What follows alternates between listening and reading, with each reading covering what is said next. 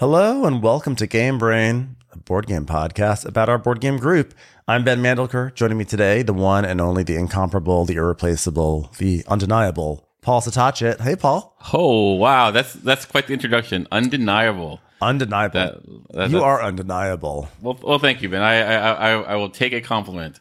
I'll take it as face value as a compliment. As a compliment, by the way. It could go the other way around. How's it going, Paul? How are you doing? I'm doing pretty okay. This is kind of a last minute thing, but there would happen to be a window, and we are podcasting, and I think that's great. Speaks to our spontaneity and our ability to just roll with it. I wish sometimes getting a board game played could be as easy as want a podcast right now, but it's also a lot less work just to sit on a microphone and talk. I can see that. I agree, totally agree. Thank you for agreeing with me. We're doing this. I'm going to New York tomorrow, which is going to be super fun. Tom is going to Alaska for something. Trey is going to like a game thing. Matt's got work. Everyone's going in different directions. Yeah, and I got a funeral to go to. You got a funeral to go to? That's great. Yeah. I just ate a waffle. So there's God, your waffle pocket. I'm in the waffle pocket. I'm not in the coffee pocket. I'm in the waffle pocket. Yeah. I'm in a sugar pocket, like a very strong sugar pocket right now. Like I am in the afterglow of a fancy meal yesterday. Yeah. And that was a good fancy meal. I'm in that afterglow too. It's almost like we went to a fancy meal together. You know what? Did they see you there? Yeah. And I bet Dimitri is also in the afterglow too. Yeah. The the three of us, and also my friend Jessica, we went to a wonderful dinner last night, and 12th anniversary of your 12th anniversary of Watch What Crappens. Yeah. So there you go. It has nothing to do with board games with this, so I don't think anyone really cares about our dinner, or my waffle.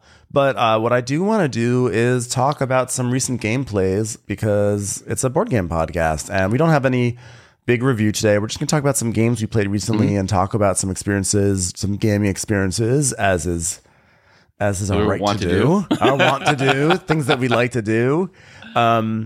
One thing that I was going to ask you, like, is there anything you played recently that you like? But I just kind of want to start it. You go. You go. I want to give you the illusion of participation. Here, I'll give you my. Last Friday, I walked in on a game of Mosaic. It was it was at Tom's game night. It was Tom, Trey, Dimitri, Chris Bussey, Ethan, who I don't think anyone knows, and I'm missing someone already. James. Oh. And I was looking at it, and I was going man, I'm glad I'm not playing this. It's going to be a long game. Yeah, they're doing a 6-player version of Mosaic. Mosaic's an interesting one in that the first time I played it, I thought it was really fun. Mm-hmm.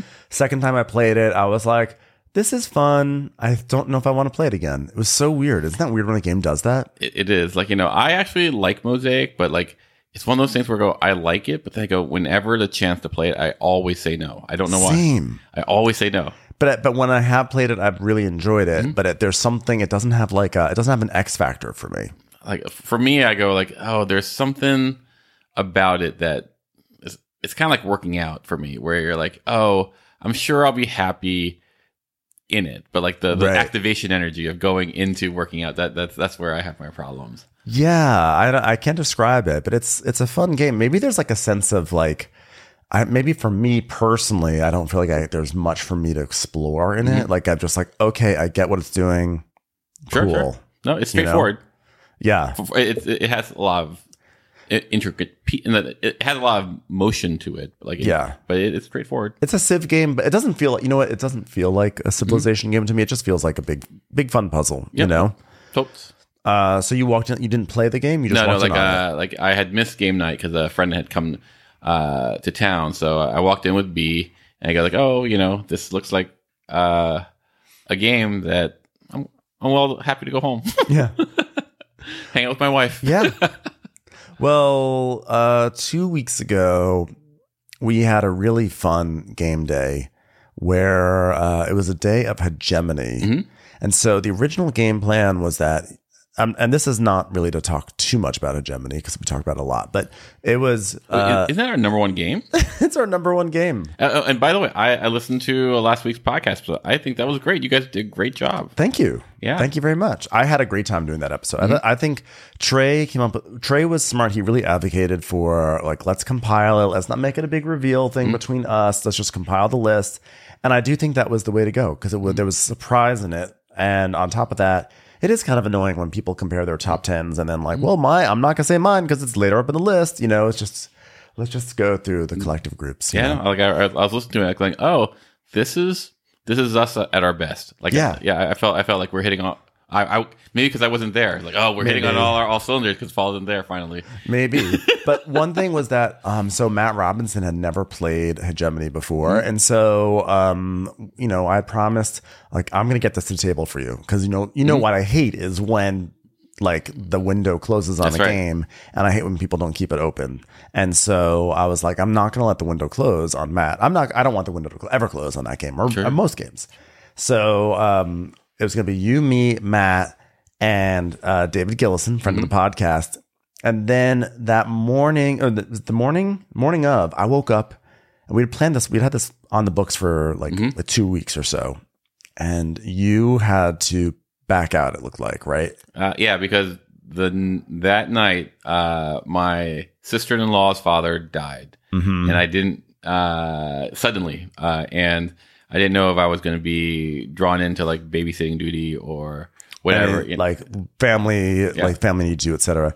So suddenly our game, like Hegemony, like 4 players, it's, we were like, oh gosh, like our whole plan for the day is actually kind of, it's messed up. Obviously what you're going through is significantly more important than a game of Hegemony, obviously. But we're like, okay, oh man, like we were planning on Hegemony, like who can we find who would be like ready at a moment's notice? And then got a message on Discord from Forrest. Forrest, that's right. Forrest is in Australia right now, I assume. He's in Australia. So big shout out to Forrest because Forrest was headed to Australia.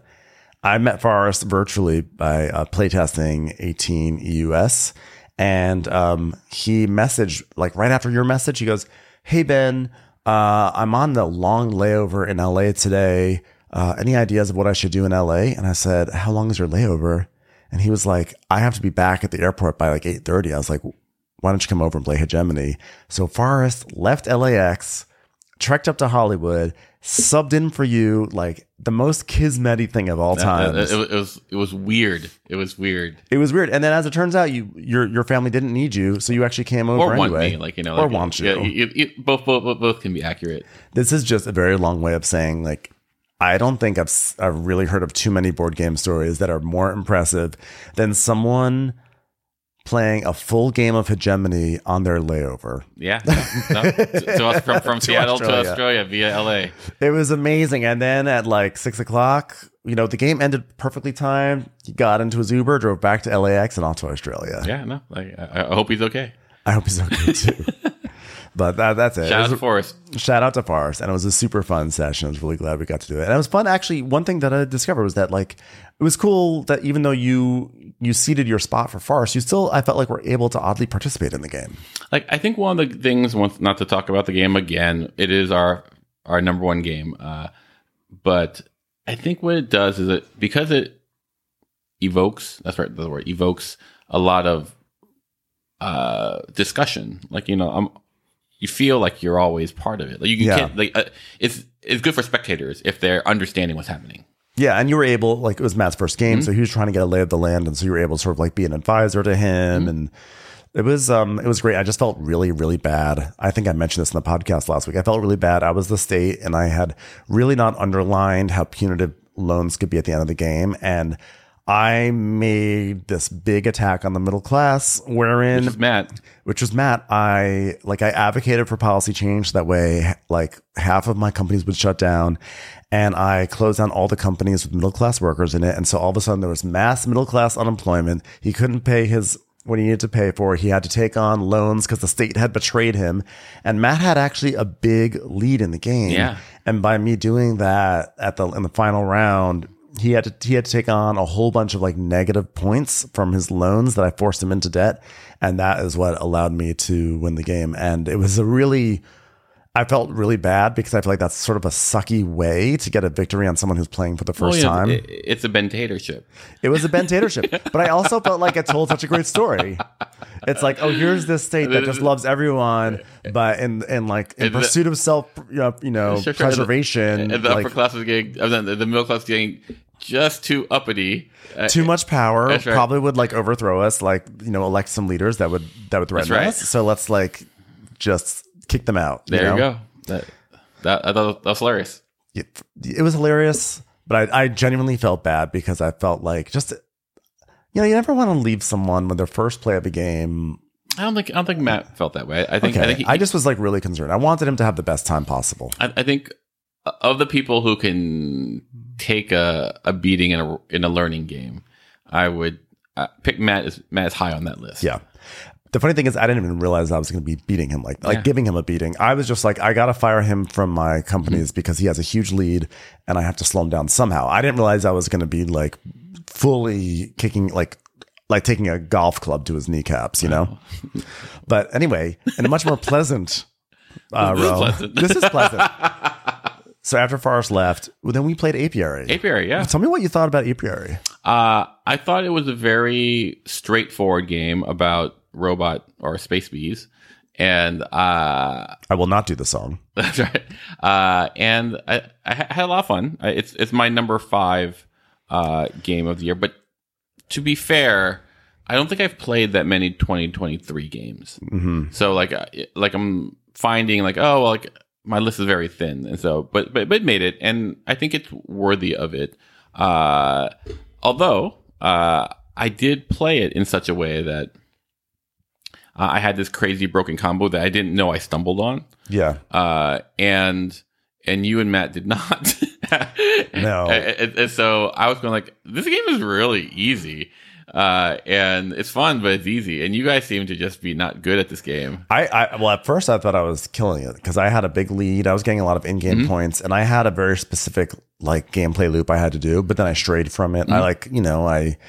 I saw Candy, and I basically went for it, and I saw Siren Songs, and it's definitely a game where you have to just stay really focused. Sure, on yeah. And I started doing too much, and then I wasn't leaning into what I needed to do, and. Yeah. By the way, for those who don't know, Apiary is a game where you control bees, literally space bees, like future bees. Sure. It feels very much like a game that was rooted probably originally in just like proper bee science, and then someone said, "This isn't going to sell. Let's put them in space." So maybe it's underwater. I would play underwater bees. I think it'd be hilarious. I feel like it should have been bees that are not in space, but they are like opening up companies, and then it could be called None of Your Business. That was a stretch. But when you say like bees in space, I think of the Muppets. Do you remember the Muppets? I do remember the Muppets. And I'm aware of the Muppets. Yes. Miss Piggy's little show, Pigs in Space. Oh yeah, Pigs in Space. Anyway, sidetrack. Yeah. Well, either way, so we all have like a collection of bees. It's worker placement. You use the bees as worker placement, and the bees have like a numerical value, like a die, and then you rotate it. And basically, you put your bee down to do an action, and then if someone wants to do that action, they bump you out, and most likely, as your bee gets bumped out, it increases in value. And so the stronger the value, the more powerful the bee is. So you want to get bumps. That way you can become more powerful. And eventually the bee gets so powerful, Teotihuacan style, that it like dies. It hibernates. And then you got to like recess it. You got to get new bees. It hibernates. That's right. Newbies. It could have been called newbies. Oh, there we go. That's another possibility. But you found a really great combo with your accidentally. faction. Like it was my faction, and I got a card that really amplified my faction. And what happened was, it looked fairly invisible, especially since it was kind of our first play for all three of us. Yeah. And like you looked at my board, and you're like, okay, well, I don't know what he's doing. And then when end game scoring came, it was just like, oh my god, I'm just bloodbath. Yeah, it was like I won by a lot. And what's hilarious is we played this, not you and I, but like me, David Gilson, Mike Kanak, and Elder, we played this again, and I didn't get the combo, and David got the combo, and I was going, this game is so much harder. It's a lot harder when you don't have like a nice broken combo. I feel like I'm in a honey. Did David get to do the combo successfully? Pretty much, and he won significantly. Like I had experience, so I didn't lose as much as you guys did because right. But like it was clear that he was going to win, and I was like, oh maybe this combo is too strong, or for second play. What do I know? And did this affect it being like? Did your opinion of the game go up or down with that second play? I only played it once. I think for me, I would say my opinion of it went down ever so slightly, just because of it lost a little bit of buzz. I like it, Ben. That's good. That's good. That's good. That's good. Your waffle pocket. I can see you bumbling around. But I am actually fairly not good at puns. That's surprising. Yeah. I find it surprising too. Like I think I would. You usually have to rely on the hive mind, right? Usually. Stop. Mercy. But like it's one of those things where I go like, oh, I think I'd be better at this, but I'm not very good at puns.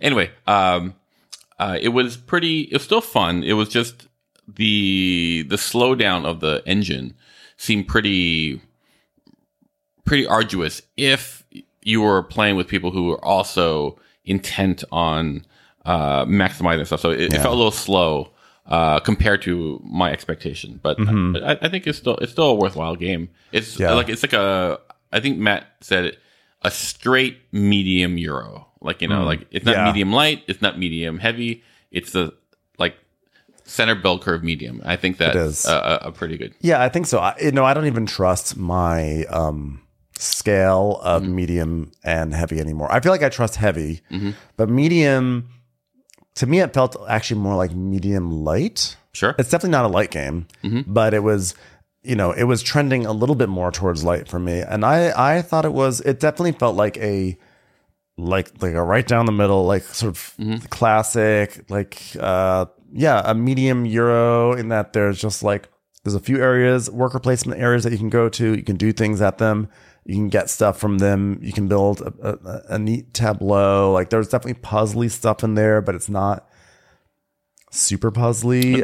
There's a little more interaction in the 4-player game because the board changes just a little bit. Yeah, I didn't feel like the interaction was significant in the game. And so in this one, it's more, but not so much where I would call it like hegemony, right. So but you could see how I really need this person to go here. I really need this person to bump. There's some real considerations to be done. It reminded me a lot of the games that Tasty Minstrel Games was putting out back, 2015, 16, 17. It really reminded me of those sort of games, which is nice. Like there's a place for those games. I thought Apiary was super fun. Especially after Hegemony, it was actually really refreshing to play a game like that. It was like a nice, like a sorbet. It did feel kind of like a sorbet. Hegemony is just like there's. Hegemony is classified as a Euro game. It doesn't feel like a Euro game to me, but it is classified as one. But there's so much crosstalk and this and that. It's nice to just play a game where you put your piece here, you do something and whatever. I did find it to be a relatively heads down experience. I mean, there were some times I was hoping it would get bumped, but I thought it was really fun, but I don't think I would ever feel compelled to play it again. Or actually, no, I would play it again. What I would not do is go to game night in hopes of playing it. I would not want to build my game night around this game. Gotcha, Gotcha. So the other night, someone said, "What about APR?" And I said, "No, thank you." But it was a really good, it was a really good sorbet. For what I needed, yeah. You don't go to a restaurant for the sorbet. Yeah. And there you go. Yeah, it was quick and fun and nice. So, but I can definitely see people loving it. I can definitely see how. It would definitely be just hit all the pleasure zones for someone, sure. Just I hear. It just needed a little bit more meat on the bones for me. Well, one quick thing, when we're talking about, I'm thinking about the top 5 list that we did. Yeah. I was thinking, I'm the only person who put Horseless Carriage. I know. It was interesting.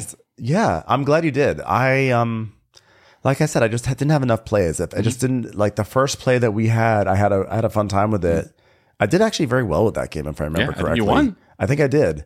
And that was very fun. And but it's one that I want to. I don't think it's as immediately accessible as a food chain magnate. It's a big cup of water.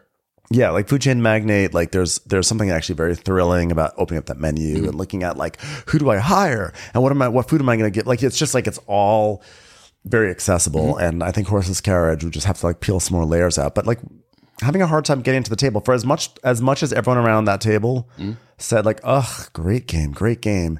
Every time for 9 months, every time I suggested it, people go, I don't know. So here's the thing that I like, and this was I wish I was the one thing I wish I was on the last episode to say is like the thing that everyone was, not everyone, but like, that people were concerned about, like, oh, well, here's this map that you have to put out your factory, and and then you're bound to this, and sometimes that just sucks. Like you could be creating it just dead man walking type thing. I go like, oh, but that's what I like about it. Yeah, I like the fact that like if you make a choice, it could kill you.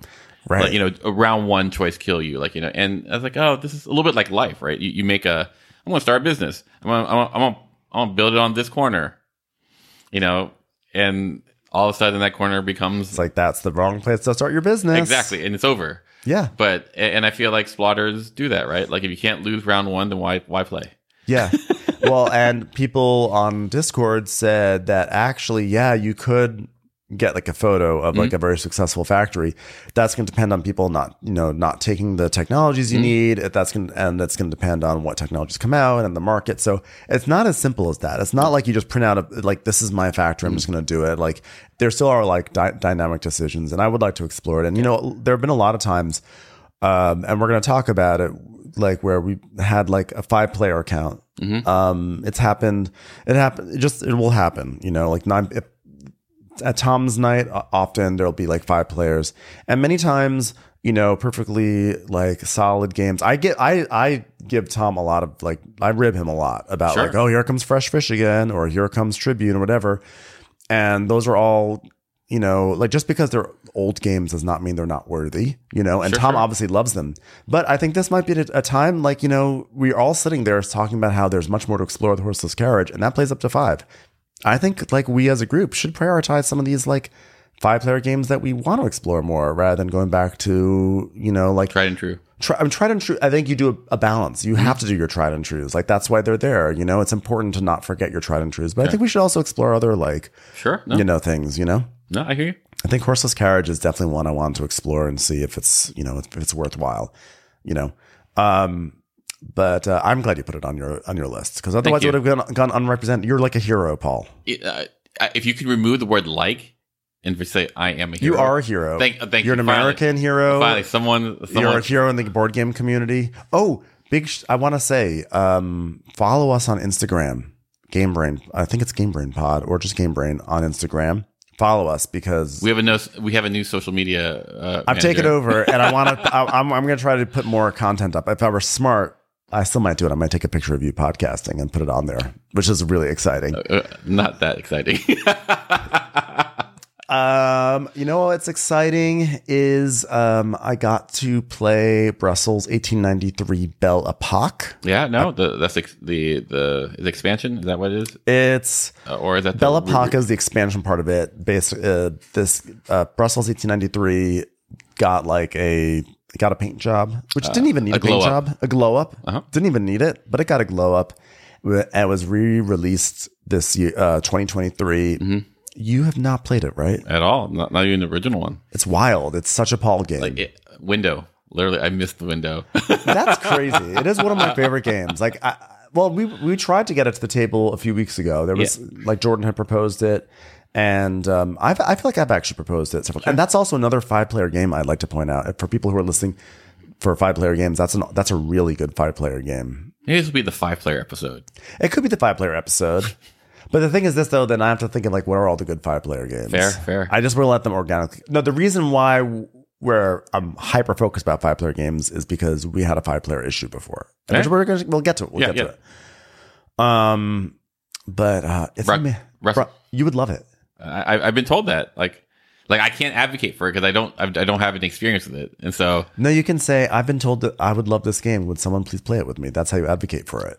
Well, now that I have that language, now I've given you the tools. It is actually one. See, this is a game that I think of as more like a midweight Euro. Okay. But it leans more on the heavy side because the strategy is really heavy. But I think the rules are not too crazy. The long and the short of it is basically it's worker placement, but when you are placing your worker, you are also putting money with your worker because you are bidding for a bonus that you are in contention for.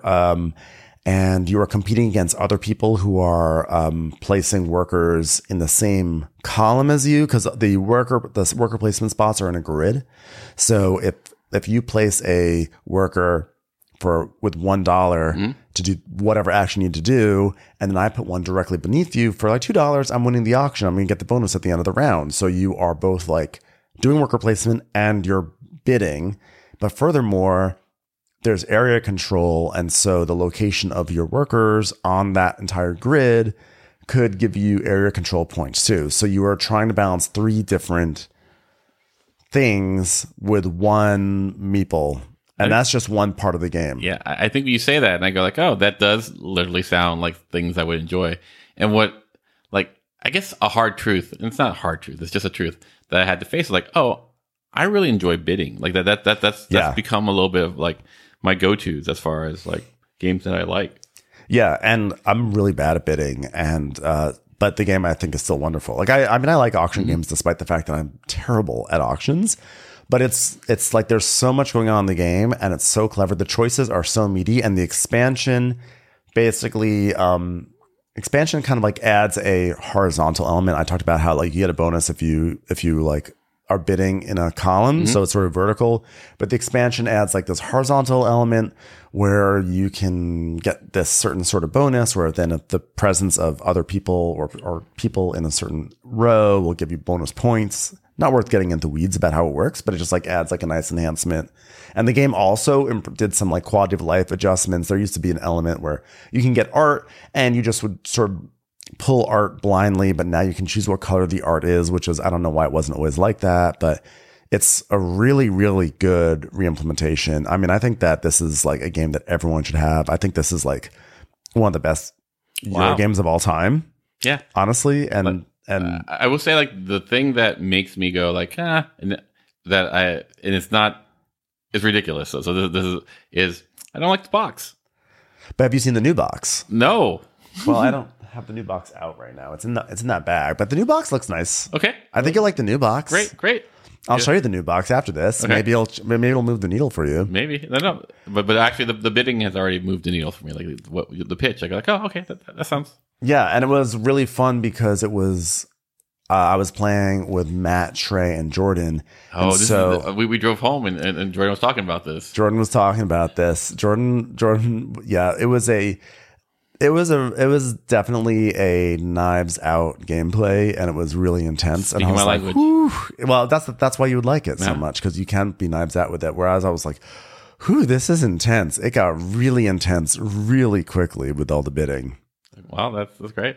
I remember like driving you guys home, and Jordan goes like, yeah, I was doing something. And then Trey turned the table against me. Yes. And I was like, okay. Yeah, he said that Trey turned the table. He's like, well, yeah, Trey turned the table against me. But I was like, well, Jordan, but what you also don't realize is that as you were deciding your moves, you're saying, if I go here, that gives Trey 4 points, but if I go here, he loses 2 points or something like that. Or like he kept on saying little things like that. And I was like, when you say stuff like that, people don't like you. People are going to turn the table against you. Everyone likes Jordan, but people will turn the table against you. No, if you advertise how many points you're going to deprive someone, and it's the first round of the game, we've been playing for 10 minutes, you're gonna like people are gonna they're gonna have feelings about that. The meta game will come for you. But it looked like Jordan really enjoyed it. Great. Next time he's on, I'm sure he'll talk about his experience with it. But it was really while this reprint is on shelves, I think like everyone should buy it. Great. It's so good. Awesome. What other things have you been playing recently, Paul? I think that's it. Aside from like. We had a 5-player. That's the last thing I've played. Yeah, we had a 5-player. That's why this is why 5-player is top of the mind. So imagine going to a game night and there are only 5 people, and you have several games, say Coffee Traders or Bloodstones. It's plural. Bloodstones, plural. Bloodstones, yeah, or whatever, and you can't get consensus. Yeah, I mean, basically what happened was some of us got together, and there were 5 of us. And, the question was, what do we play with 5 players? Because I guess the downside for 5-player games is that with 5 players, it makes the game long. Like, I guess really long. I guess that's a part of it. But it's also an issue. Like, there aren't as many games. Mm-hmm. So, like, I think your collection, Matt's collection, Tom's collection. I think 4-player is the what's the 4 max? is like that's like spot. The median, yeah, right? And then for whatever reason, there's a jump into 6. Mm-hmm. But then there's this like gully at 5, and for whatever reason, like people, like, and it also has, 5 players has the threat. The threat comes out like, well, I could just go home. I use that threat. Well, I use that threat because we were texting like, okay, well, it's 5 players. Like, what are we going to choose? And Matt was really excited to try Bloodstones. Mm-hmm. And he was really excited. He was a little worried though that I don't remember if he was worried that it, like 5-player may not be ideal. Mm-hmm. But then I think he expressed he was concerned about it not being ideal. Jordan then was like, yeah, 5-player, I hear it's not good at 5-player or something like that. So I did say, if you guys want to play Bloodstones, I'll sit this one out. Not because I don't like Bloodstones, but it's just more like, you guys really want to play it. Matt's never played it before. So, like, rather than be like, concerned about playing it at a suboptimal count, just play it at the optimal count, and I'll play Zelda at home, Because Zelda is also a board game. Zelda's optimal. Optimize at 1. That's a really good 1-player game, But I got there last, I think, or the 2 of us. Yeah, carpooled. We carpooled and we got there last. And so there were several 5-player games on the table of like, these are the options that have made it to this next level of American Idol. Like these are the options that made it to Hollywood Week. That's right. There we go. Right. My options, not all my options died Shut on down. the vine. Dead. I gave 6 options. It was crickets. No one wanted my options. So then we had these options, and I think the games we were choosing, Jordan had brought Crescent Moon, Coffee Traders. Matt had Bloodstones ready to go. There were like 2 others, right? Yeah, I can't remember. They weren't chosen. They were, yeah, but and then we spent like 25 minutes. It was an exorbitant amount of time for the decision. Aporia, that's right. Like, for deciding what game to play. Like, this is not. We're not even gamifying this gaming selection process. We took so long trying to decide what 5-player, because each one had a pro and a con. So Crescent Moon, the pro was that, like, this was a game that Jordan was really excited about. I've been intrigued by it. Trey had played it once before and had a terrible time with it. And I was told that it was very asymmetric. Yeah. And I go like, oh, well, like Root. And I go like, I stopped playing Root because it was too asymmetric. But I go like, oh, I'll give this a shot. Let's see how it goes. Like, right. And then there was Bloodstones, but the problem with Bloodstones is that there was a concerning 5 discussion that, oh no, 5 it might not be good. And then Arboria. I had actually a very bad time playing Arboria, and I did play it at 5. But I also was like, at that point, I kind of was like, I'll play. I was like, I actually think like maybe I'll enjoy it a lot more this time. Sure. I was like, let's embrace it. And there was like some other game that also had like some cloud over it too. I wish I could remember what that other 5-player game was. But so we kept on weighing all these. There was Coffee Traders, which was. Coffee Traders didn't have a cloud, except that it was going to be require a whole teach. It was going to require. I only played it once, and that was years ago. So so there would be a new teach, and I think it had been played recently between you guys. We played it in October, which technically that's like 2.5 months ago. Sure, but like Jordan was I think Jordan's been really wanting to explore that game a lot. So there was a sense of like, well, we could play Coffee Traders, but we just played it recently, so. We just sort of went around and around, and I think I just went. I want to play Crescent Moon. I just picked a game. Well, Arboria for a moment it was going to be Arboria, but that didn't happen.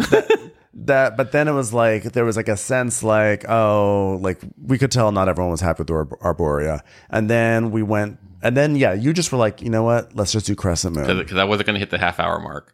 Yeah. So then we got our Crescent Moon, we got our factions and everything, we set it up, and we started going through the teach.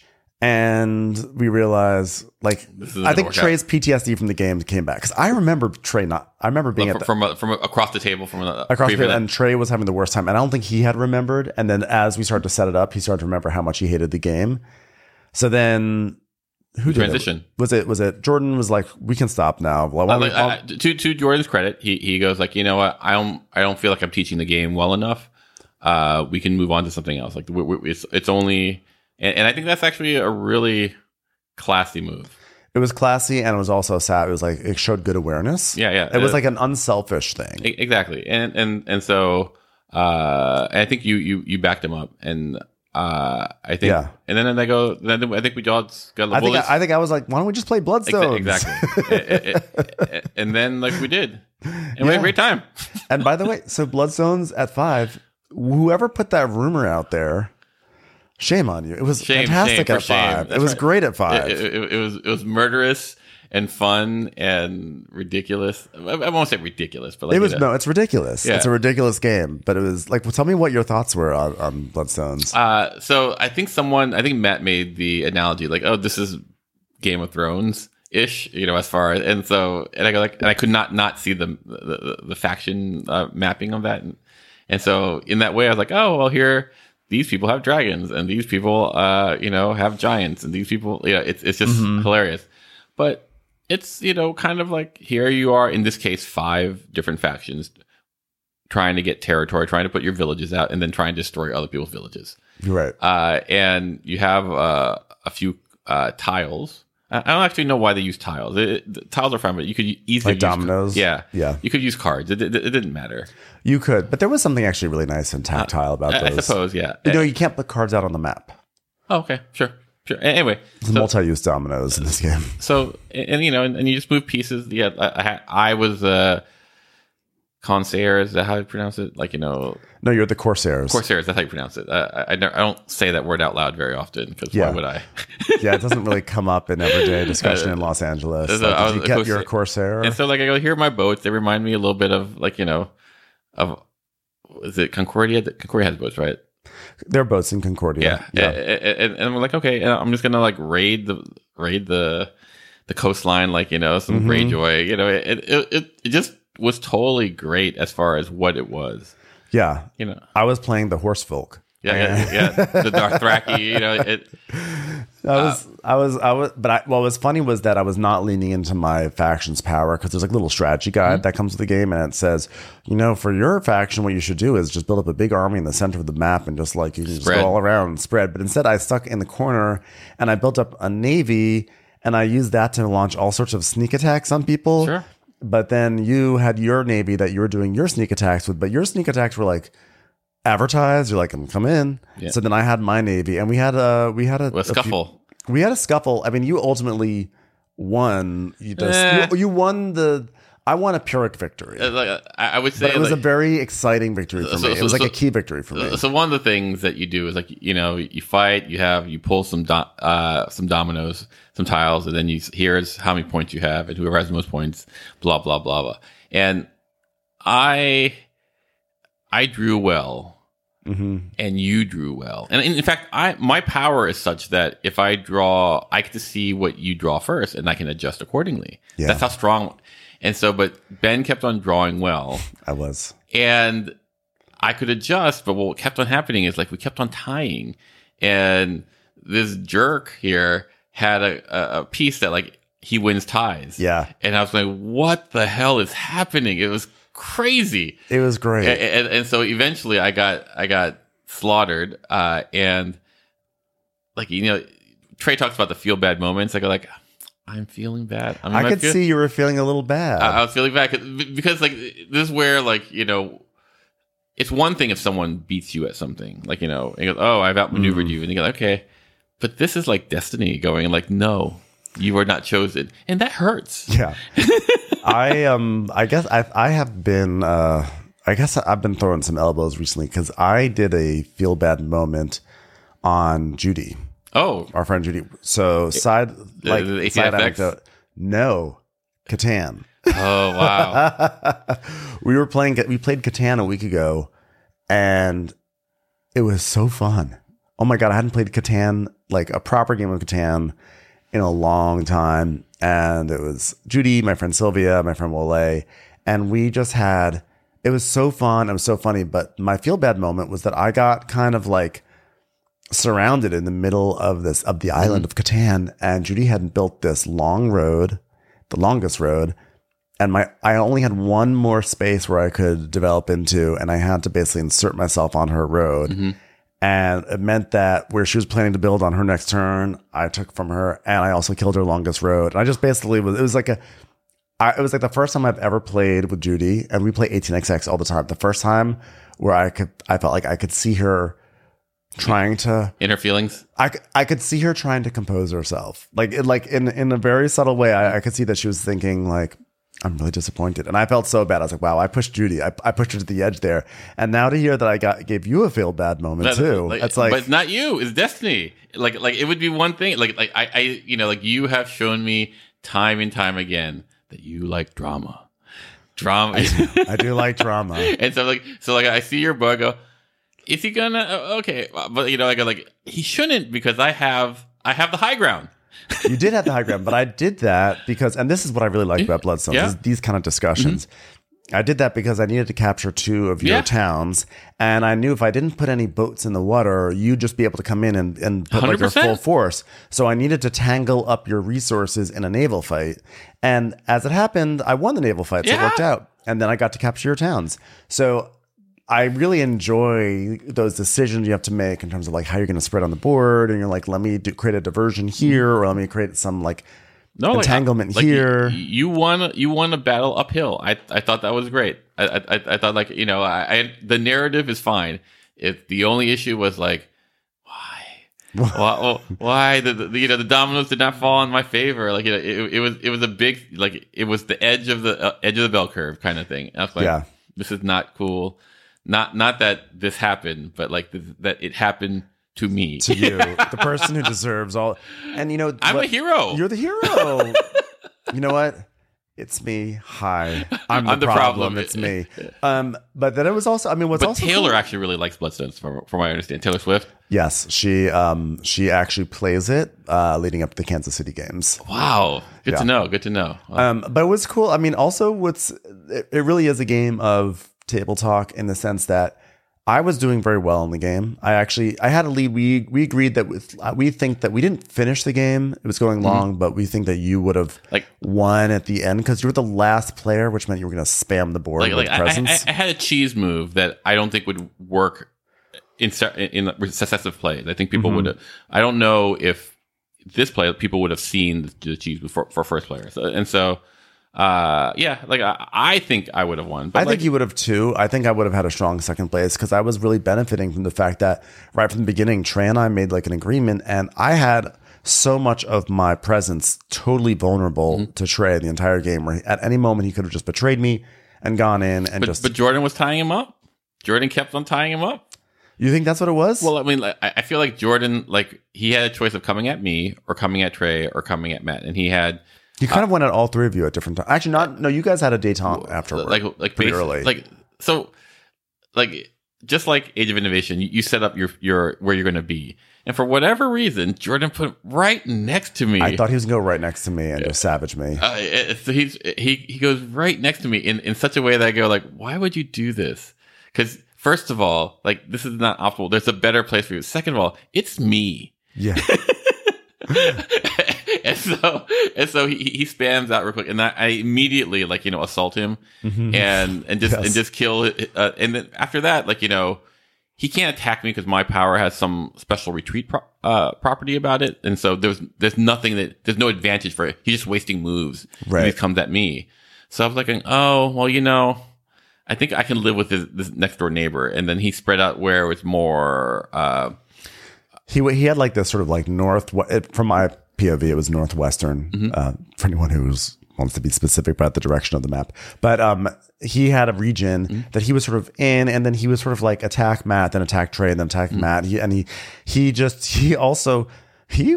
it's like he would have success, then he'd have failure and success and failure. But then what happened was, because you guys made like an agreement, you were more motivated to take your ships down to my area. Yeah, which is across the board, by the way. Right, but your ships can get there quickly. Yeah. So then I was focusing on you, and I didn't want to also make Trey mad, so I sort of like stayed away from Trey's area, but Trey was also then providing protection for me from Jordan, because if Jordan got through Trey, he could come to me. Sure. So then it was like important for me to have good terms with Trey, but then they had Matt, and Matt, I think towards the end he started to come for me, but then he was largely tied up with Jordan's stuff.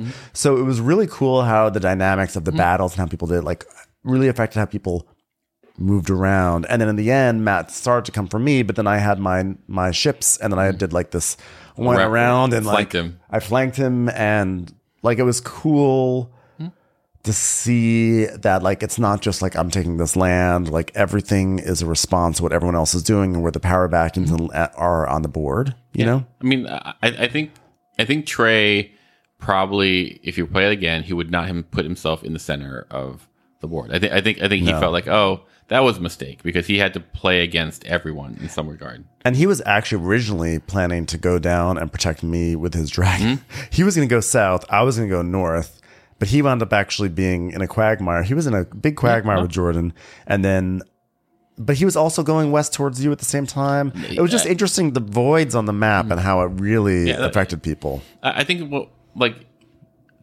if you've been in the hobby for a while and you've played like meeples on a map type situation, you've played something like this. And I think in the analysis, it basically comes down to how quickly and how efficiently it gets to what it's trying to do.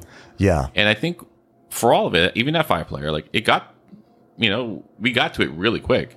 Yeah. Yeah. Like basically we start off like everyone gets as much free stuff as they can, because, and now we're all the free lands are gone, and now we're kind of like punching at each other. And if you like that type of game, great. If you don't, you're not going to like this. But like, true. But at the same time, this game has no like. It is what it is. By the way, sorry, there's like a leaf blower outside if you hear that. But it is what it is. Like it doesn't have any pretension to be anything. I keep on mentioning Cosmic Frog, which is probably not fair because I only played it once and at 3 players. But like again, Cosmic Frog was a game where it is kind of like this, but it made me feel like it was I had some sort of engine building capabilities in it. And then with this one, it's like we're just battling, and I beat you in that naval battle, and it ruined your tempo. But then you came in not long after, and you beat me like a few times, and it's like oh well, that sucked. Moving on.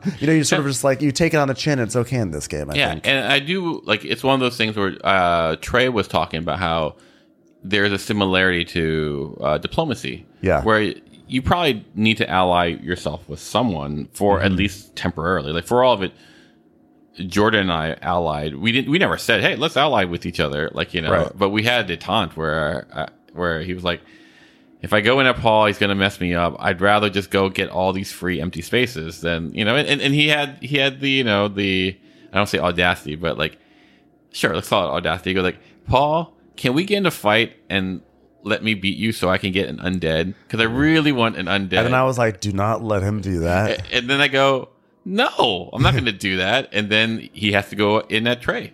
Yeah, because I was like, don't, because the undead is really powerful. I was like, absolutely don't do that, But like, it was cool that it caused me, who's all the way across the board, to chime in, because I know that like that undead could now come all the way over to me across the board very easily, and I don't want to be messing with that undead. I've got enough stuff, and then Paul, you and I had a detente after our skirmishes. Then we had a detente, so like.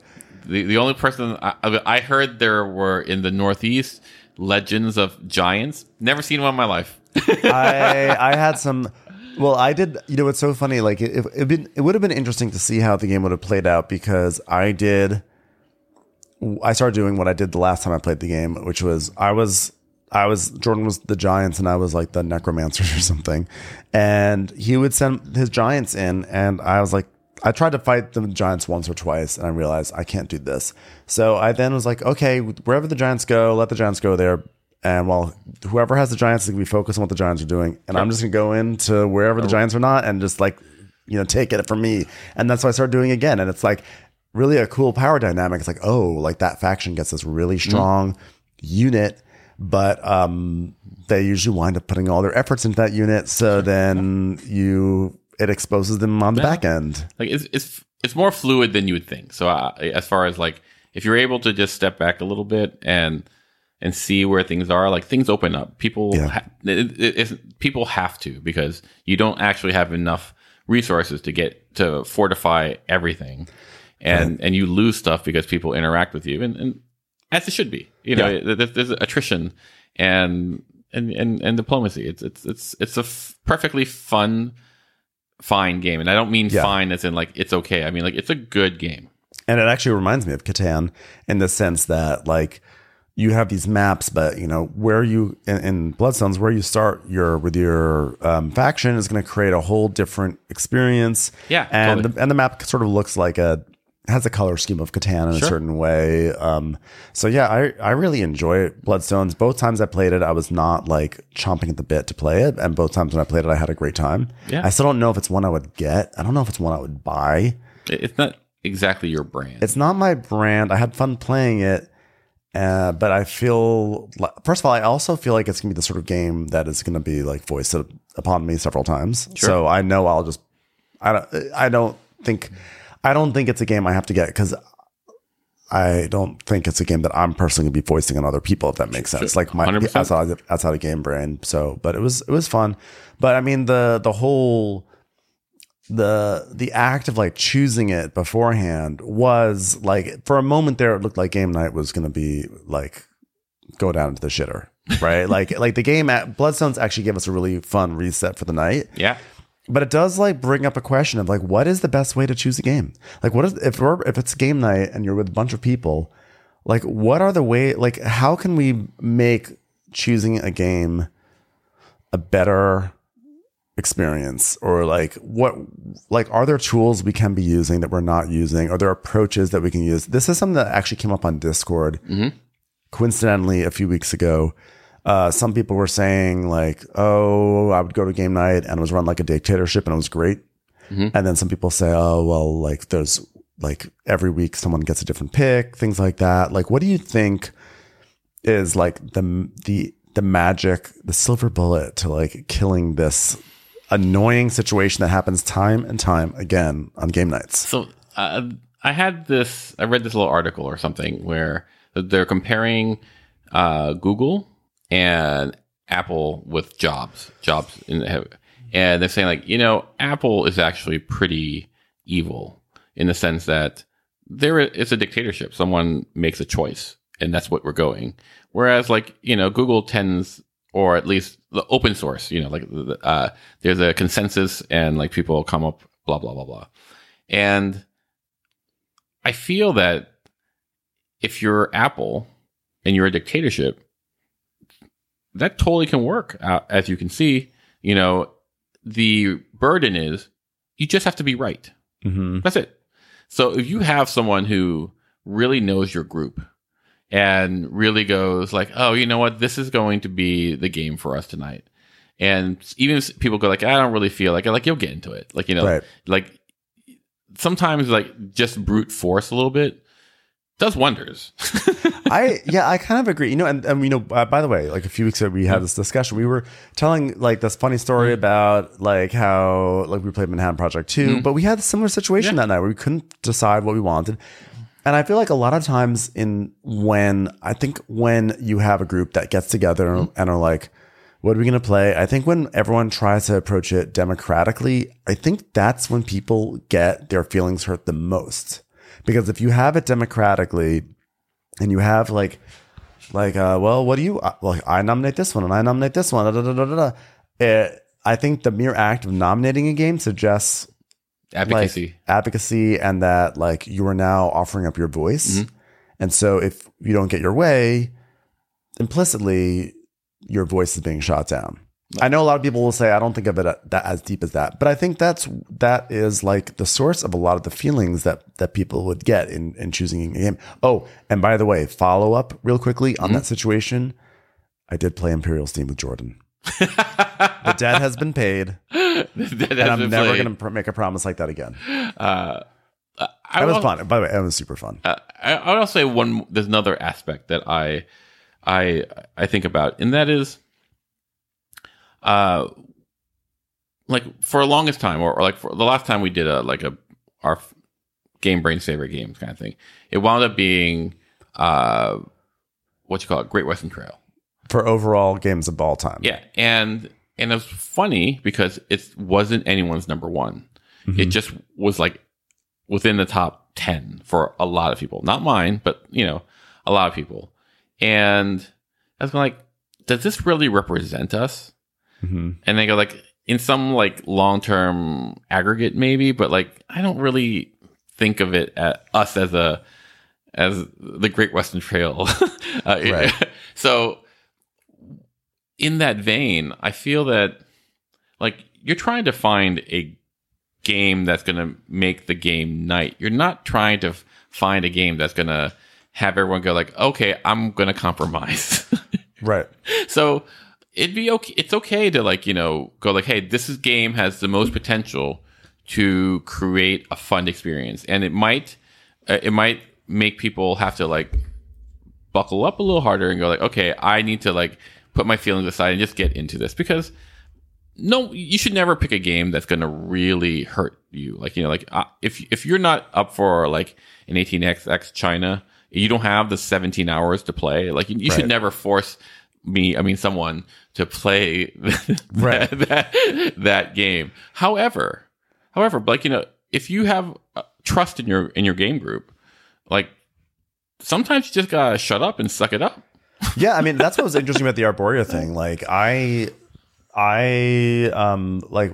could see Matt was really excited to play it because he had bought it, and it's been really well received by a lot of people. And I really didn't want to play it, but I had faith that with our group of people, like we could have a really fun time with it, and that I'm aware enough that it's so many people like Arborea that like my first play, maybe there's a rule wrong, or maybe the vibe wrong vibe, or wasn't in the mood, but like maybe with like, that group that night, it'd be great. And so like, I think, I guess what I'm trying to say is like, there is something to be said about like sometimes saying like, if you've got like the right crew, it almost doesn't matter which game you play. 100%. But that being said, I don't know if that's an answer to what I'm asking. Like, I don't think like if someone says like, what's like in my mind, there are going to be times where you don't have the right crew. Sure. Like you don't always have the right crew.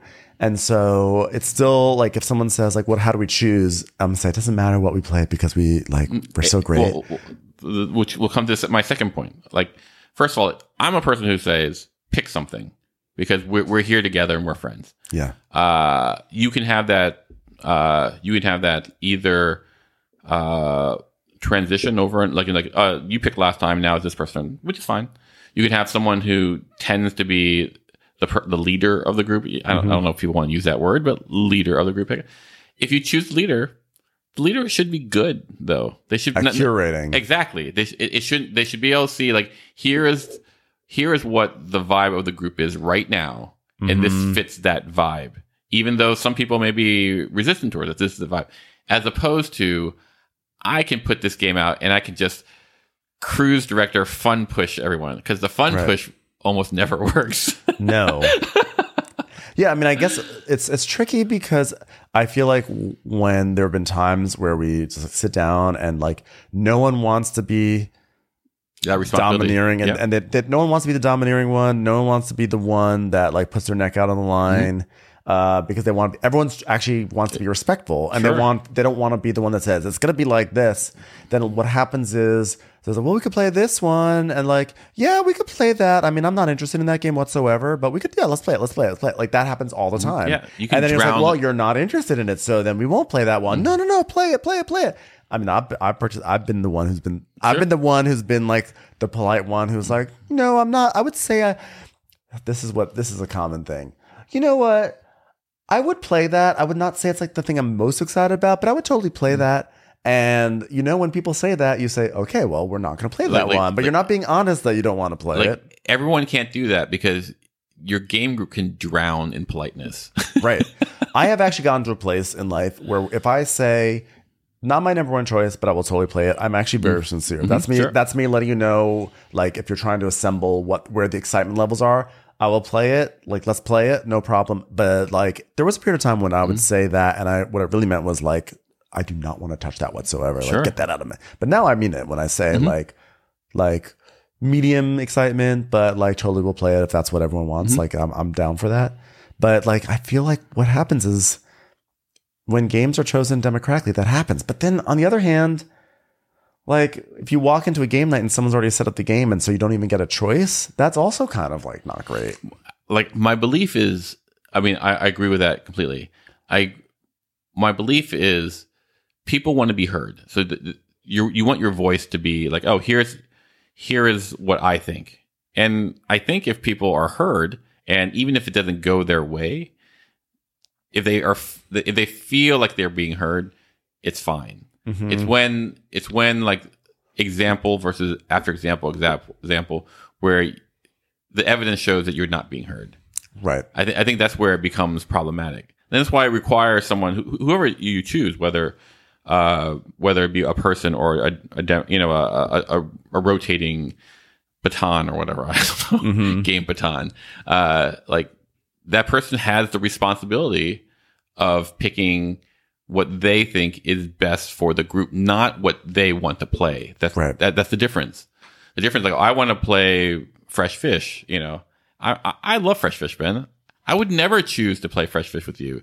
I would never even offer that. Even we have a 5-player. He goes, "Oh, what 5 players can we play?" And I go, "Well, I would like to play Fresh Fish." I wouldn't. That would never happen because I know that you have such strong feelings about it. I actually don't have strong feelings about Fresh Fish. Believe it or not, I don't have because I only played it once many years ago, and I thought it was fine. I'm totally open to playing it again. My feelings about Fresh Fish is just that it's like. It just always hits the table over and over and over again. And whereas then we sit here and say, "Oh gosh, I wish we had more plays of Horseless Carriage," you know. And right, I'm just saying, and like that could be a stand-in for many games. It's not. This is not me coming for Tom or anything because Tom is a big advocate for the game. So like, I have nothing against. Now I'm trying to put the Fresh Fish on your 10x10. Yeah, but it's more just like. How about Tribune then? Well, I mean, Tribune. I don't love Tribune. I don't love Tribune. I don't think it's a terrible game. I just don't love it. So as that, you know, I would not, you know, if I had the game baton, you know, I would never go like, oh, we could play Tribune. I would never do that because I wouldn't put you in that situation because you're already sacrificing a little bit. Like especially you may not get the best of it, but it's my responsibility to show you that you are being considered. However, if you really wanted to play a Tribune and you said, guys, I have a request to make. I know this game has come to the table more than others, whatever. But honestly, I would love to play Tribune tonight. I've been thinking about it all day. Would you guys mind if we played Tribune? I would be okay with that because I feel like in a situation by saying that, you're saying you're shifting the question. I understand that I'm pulling I'm pulling out something. I'm pulling a card, I am now like whatever input you wanted to make. I'm sort of overriding it, but I'm asking for your permission, which in turn shows like a certain degree of care for other people's feelings. Right? You're not being disregarded. You are, in fact, you are being primarily considered. Yeah. Because like, oh, this is a strong consideration. I would like I want to voice what I want. I understand you don't love this game. I kind of want to have a selfish moment. And again, this is. Even though we're talking about Tribune, this is not about Tom. This is just like, because it sort of sounds like it, but it's not. It's just about in general, right? Like say like, guys, I just have been really wanting to get this to the table. Could you this would mean a lot to me. Or I feel like this would be a really good group for this. I feel like if like a sincere plea like that would actually be really good. But I think that like, it is about having like being heard. Yeah. No, I think there is sometimes there can be this like, I won't say bullishness, but like a sternness where you go like, hey, we should just pick things. We can do this, and we can all be adults about this. Right. But like you use the word, and in my mind, it's like, oh, I don't think a lot of people would be okay with this. And you go like a sincere plea. Like I think a lot of people wouldn't want to hear that, use that word, but in truth, that's what it really is. It's just being emotionally honest and vulnerable to going like what you want.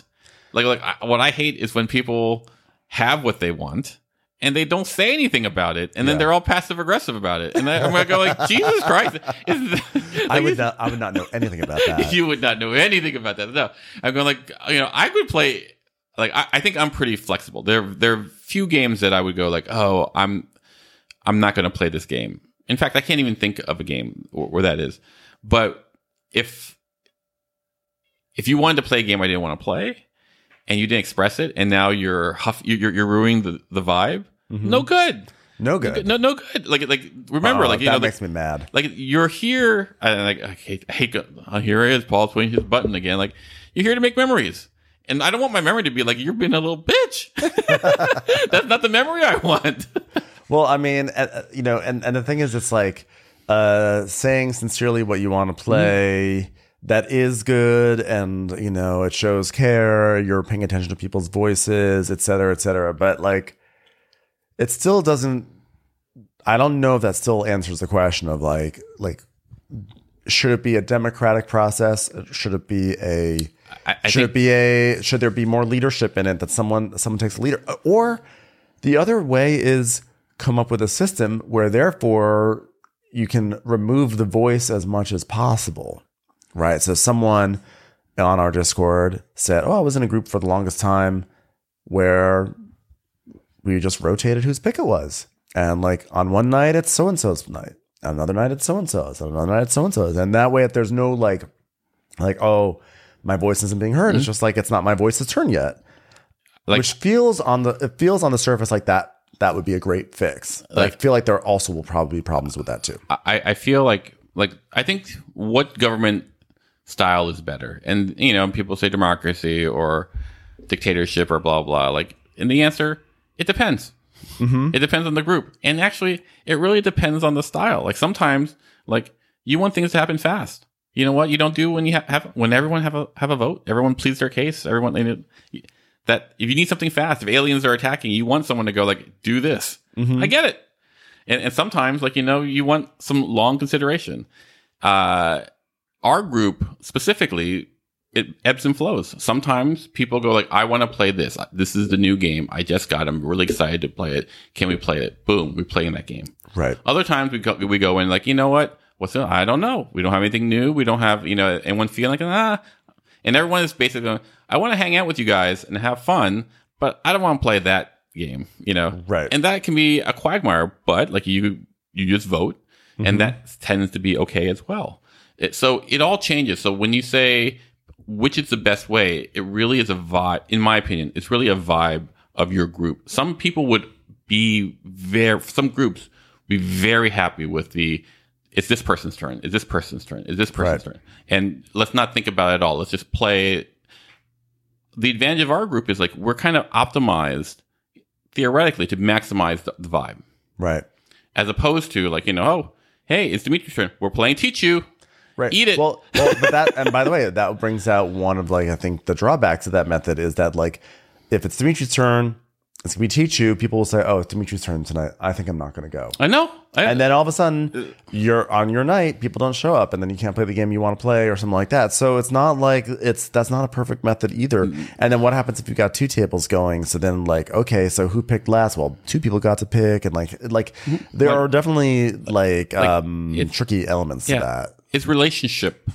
Is the dynamics of a relationship. You're if you're in a game group that you've played for years, we've been playing for decades in some cases, you're no longer really one person. You're in a relationship with all these people. So you have to view it like a relationship. And sometimes you're going to have to compromise, and sometimes you're going to get what you want. Right. And when it happens all the time. When someone gets more of what they want, people resent it. Yeah. Like there's some people who get their games to the table over and over and over again. And if some people don't get enough of what they want, they resent it. So this is where, like, it's a real ecosystem. Like, I really, I know this is not everyone's cup of tea. I think a lot of people just go like, I just want to sit and play a game. Yeah, it's great. Yeah. And if you have that relationship with your friends, congratulations, you should keep that. Yeah. If it's simple and fast and efficient and you just sit down and you guys can all agree to play, oh my God, well done. Yeah. Well done. But that's not every game group. Yeah, I think it's really hard. A method that I really enjoyed that we've done before is like the dice method, where actually people just present nominees, and you get 6 nominees of games that we can play tonight, and we assign each one a number. And I think the way we did it was that we've done it in 2 ways. One is roll the dice, and whatever the die is, that's the game we play. Or we've done like elimination style, sure, right? And that was actually really good too, because you feel like you have a voice because you have a nominee. And you say, like, this is what I like to play.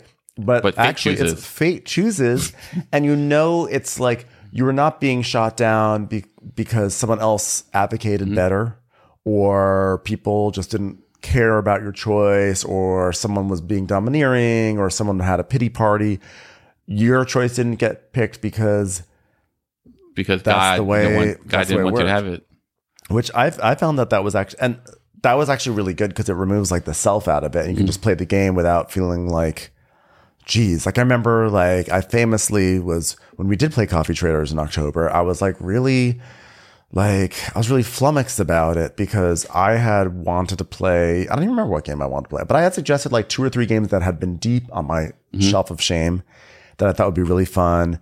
And then out of nowhere, Coffee Traders came into the discussion, and that was just it. And I was so mad. I was so mad because it was just like, out of nowhere, I was like, I've had this game since 2018 trying to get at the table. Now out of nowhere, all of a sudden, let me have Coffee Traders. And I love Coffee Traders. It's such a fun game. It was such a great group of people. It was a fun time. I could not get it out of my head about how my choices were just like brushed aside so quickly. And I talked to my therapist about it, and it's like, he was like, well, it's basically like, did you say something? I was like, no. And it's like, it's like, 'cause ultimately I just want someone to say, Ben, you know what? I realized that you really wanted to play these games, and thank you for playing this game, even though you want to play those other games. But like, if you don't say anything, no one's going to say that to you, right? Like, why would someone say that to you? So no, but that's the way life is. Like, it's like, well, you sit there and you have like a pity party. Like I had a pity party for myself. Oh. And like, I could have just not had a pity party, and I could have just had fun, and I could have just said, I don't know what I could have said, but I could have I could have either said, guys, could we just play this game because I really want to play it? But instead I had a pity party, and then I didn't get to play the game I wanted to play. And instead I felt bad, and I ruined my entire night just because I didn't verbalize what I really wanted to do. I hear you. So the point is, why did I go down this talk about therapy? The point is that like there's a lot of, I think, emotional stuff that goes into a game, and I think that like it's really important to advocate for yourself, because otherwise you do wind up like ruining your own time. Yeah, no, I think the way that I would describe it, to like boil it down, would be as forthright as your game group allows. Like Dimitri cannot say teach you all the time anymore. He can't. Right. Because we ignore him. Yeah. But like as forthright as you can be, and and just say, hey, here's what I want to play. Like you're great. Like sometimes that might mean that you can't say it at all. At which point, maybe find another game group. Yeah. Like that's. There's certain games I know that I can't really bring to the table. Sure. Or a lot of times, I still bring games to game nights, but I've way decreased the amount of games I bring to game night, because I know that the act of bringing them gives me false hope, sort of subconsciously, that I'll get to play them. And you're not ever guaranteed. And like, you can set yourself up for like disappointment. So like, let me go into it open-minded, like, okay, let's just play a game. And like, I'm not going to bring my expectations into it. Yeah. No, I mean, it's all. Which is kind of like a messed up thing. Like, oh, it's our game group. I'm not going to bring games to our game group. I think if you're in a relationship with people in the decade type thing, like I think it's bound to get messy. Yeah. But then again, it's not like I don't bring games. Yeah, no. Yeah. I brought Marrakesh. I brought Manhattan Project. So I guess it's more like an ebb and flow. Like you advocate for I think it's all about advocating for yourself, but also know when you've been constantly advocating and like seeding the floor. Yeah, like you have to know when to hold them, but you also have to know when to show them or fold them. I don't know. But never count your money while you're sitting at the table. The point is, I advocate for I think the dice method is a really strong one. I think the downside for the dice method is that like if 4 weeks in a row and you haven't been able to play your game because the dice haven't worked out. And what if it's the other way? What if someone's 4 weeks in a row, they get their pick? Like, you know, like the swings of fate are cruel. Well, maybe it's that like after three, if you get like three wins in a row, three in a row, you're like you sit on a Viking ship, or like you get like or maybe you use 2 dice so that way you have like a Catan rule. So like you get the number that's like 2 or 12. Like I've learned a while ago that you can't legislate good behavior. Yeah, there's no way to. That's right. You can't do that. You all you can do is like you have to trust that people are going to be cool. Well, it kind of reminds me. This is actually why I've said it a million times. Why I don't love board games where it feels like they're trying to emulate a video game because they have to constantly layer in all sorts of rules to keep the experience proper. And that's like what we're talking about here. Like, well, okay, if we do the dice method is great. Yeah. But if someone's getting it too much, then we have to add a rule that says if you have it, if you've won 3 times in a row, then you can't be out. But that's like, but you don't want to take away their voice. So how about another rule that if you get 3 times in a row, you get a lesser number, which means that we should actually add more numbers. So now we have more numbers, so now we change the probabilities. But if you get it 5 times in a row, so like, yeah, no, the secret is just be cool, man. Sometimes don't be uncool. Yeah, don't be uncool. Those are the guidelines. Let's see if we can actually follow them. I don't know. I'm fascinated. I want to hear what people say. Definitely like speak on our like if anyone has a foolproof method, please share. Please. It's just not for us. Like I think there will be people who go like, "Oh my god, thank goodness for this foolproof method." Yeah, and I think also like maybe another thing is if someone says, "You know what? I played this game and I had a really bad time with it." You just take it out. Or just believe them. Believe him. Believe him. But if someone says I had a bad time with it, but I'd like to try it again. Believe him. Believe him. Yeah. Like just take everything at face value sometimes. Yeah. And if you don't want to play something, just say I don't want to play that. No more teach you. I don't know. I think we have solved absolutely like 0 things with this podcast. I don't know if I think we're in the exact same place that we started. I feel like it's like Zen though. It's like it feels like we've arrived at something, but like we all know this going into it, and we're going to make the same mistake. We're going to have the same discussions and the same spinning of our wheels. Yeah, and here it's the cyclic nature of time. But this is why I love game night, because all these things, interpersonal relationships, interpersonal discussions, and how we treat each other and how we respect each other and how we like when we use our voices or not use our voices, like they all come to the fore right away. As I say, like, you know, I don't actually play any game. All I'm doing is playing game night. That's all I'm doing. And by the way, another reason, sorry, we're wrapping this up, but like, it occurred to me, like another reason why I volunteered to step back when there was the discussion about Bloodstones is only good at this, was also because I was like, I could see that like people wanted to play it, and like I just didn't want to like travel somewhere to go and then have a whole discussion about like, well, I want to play it, but it's not good at this player count. And I'm just like, play it, just play it, either play it or don't play it, right? And I'm glad we did. Yeah, me too. I'm really, really glad we did, because I think that like it was like a good reminder that like sometimes who cares about player count? We can just all have like a super fun time with if the vibe is right, you know? Yeah, no. Word. So, word. Wow, we're great. You know, you're a hero, Ben. I don't know if anyone's already told you that, but you're a hero. Not like a hero, but a hero. Well, tonight is Tom's game night, so we'll see how this all pans out. Right. Wait, do we have any pledges before Tom's game night and experiments we want to do? Because they're not going to hear this until after the game night. Oh. A social experiment. Like, I'm gonna say no to the first 3 games just to see. But I might be a jerk about it. My thing is that I want to play Marrakesh tonight, but we've gotten Marrakesh to the table a bunch, haven't we? I probably I can't do Marrakesh. I played Marrakesh last time I was at Tom's. My response is like, let's see what happens if we're jerks at the table. Like I was hanging out with Jake today. and I showed him the social network bit where they go like, "Do I have your full attention? No. Do I deserve it? I shouldn't lie, so no." Should we bring a game? I'm sorry, did I interrupt the rest of that? I was going to say that basically, the end of the scene is we're like, "Have I answered your condescending question?" And so I had my wife go, "Okay, maybe the rest of the week, if I ask you a question, tag it with that, like, have I answered your condescending question?" and see what my reaction would be. Anyway, well, maybe we should. So should we, as an experiment, bring a game and see if we can get it to the table, like a game that will be hard to get to the table, and see if we can get it to the table. Sure. But this is the exact opposite of what we're talking about. Yeah. But like, this is like a whole thing about like, this is the dark side. Listen, use your voice, respect people's voices, and I'm like, what can we force on people? That's right. We'll see what happens, guys. We'll tell you next time. Yeah, it was fun to think about it. Fun to think of how we could do it, but we'll see. Yep. TBD. Well, Paul, this was so fun. Thanks for doing a Friday afternoon podcast with me. No worries, man.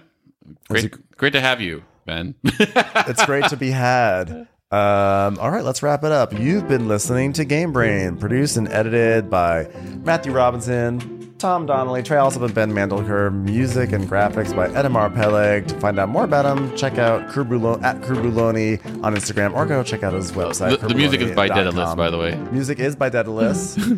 I'm doing this by memory as best I can. Go listen to Daedalus. And go find some games with friends, or find some friends with games. Ow.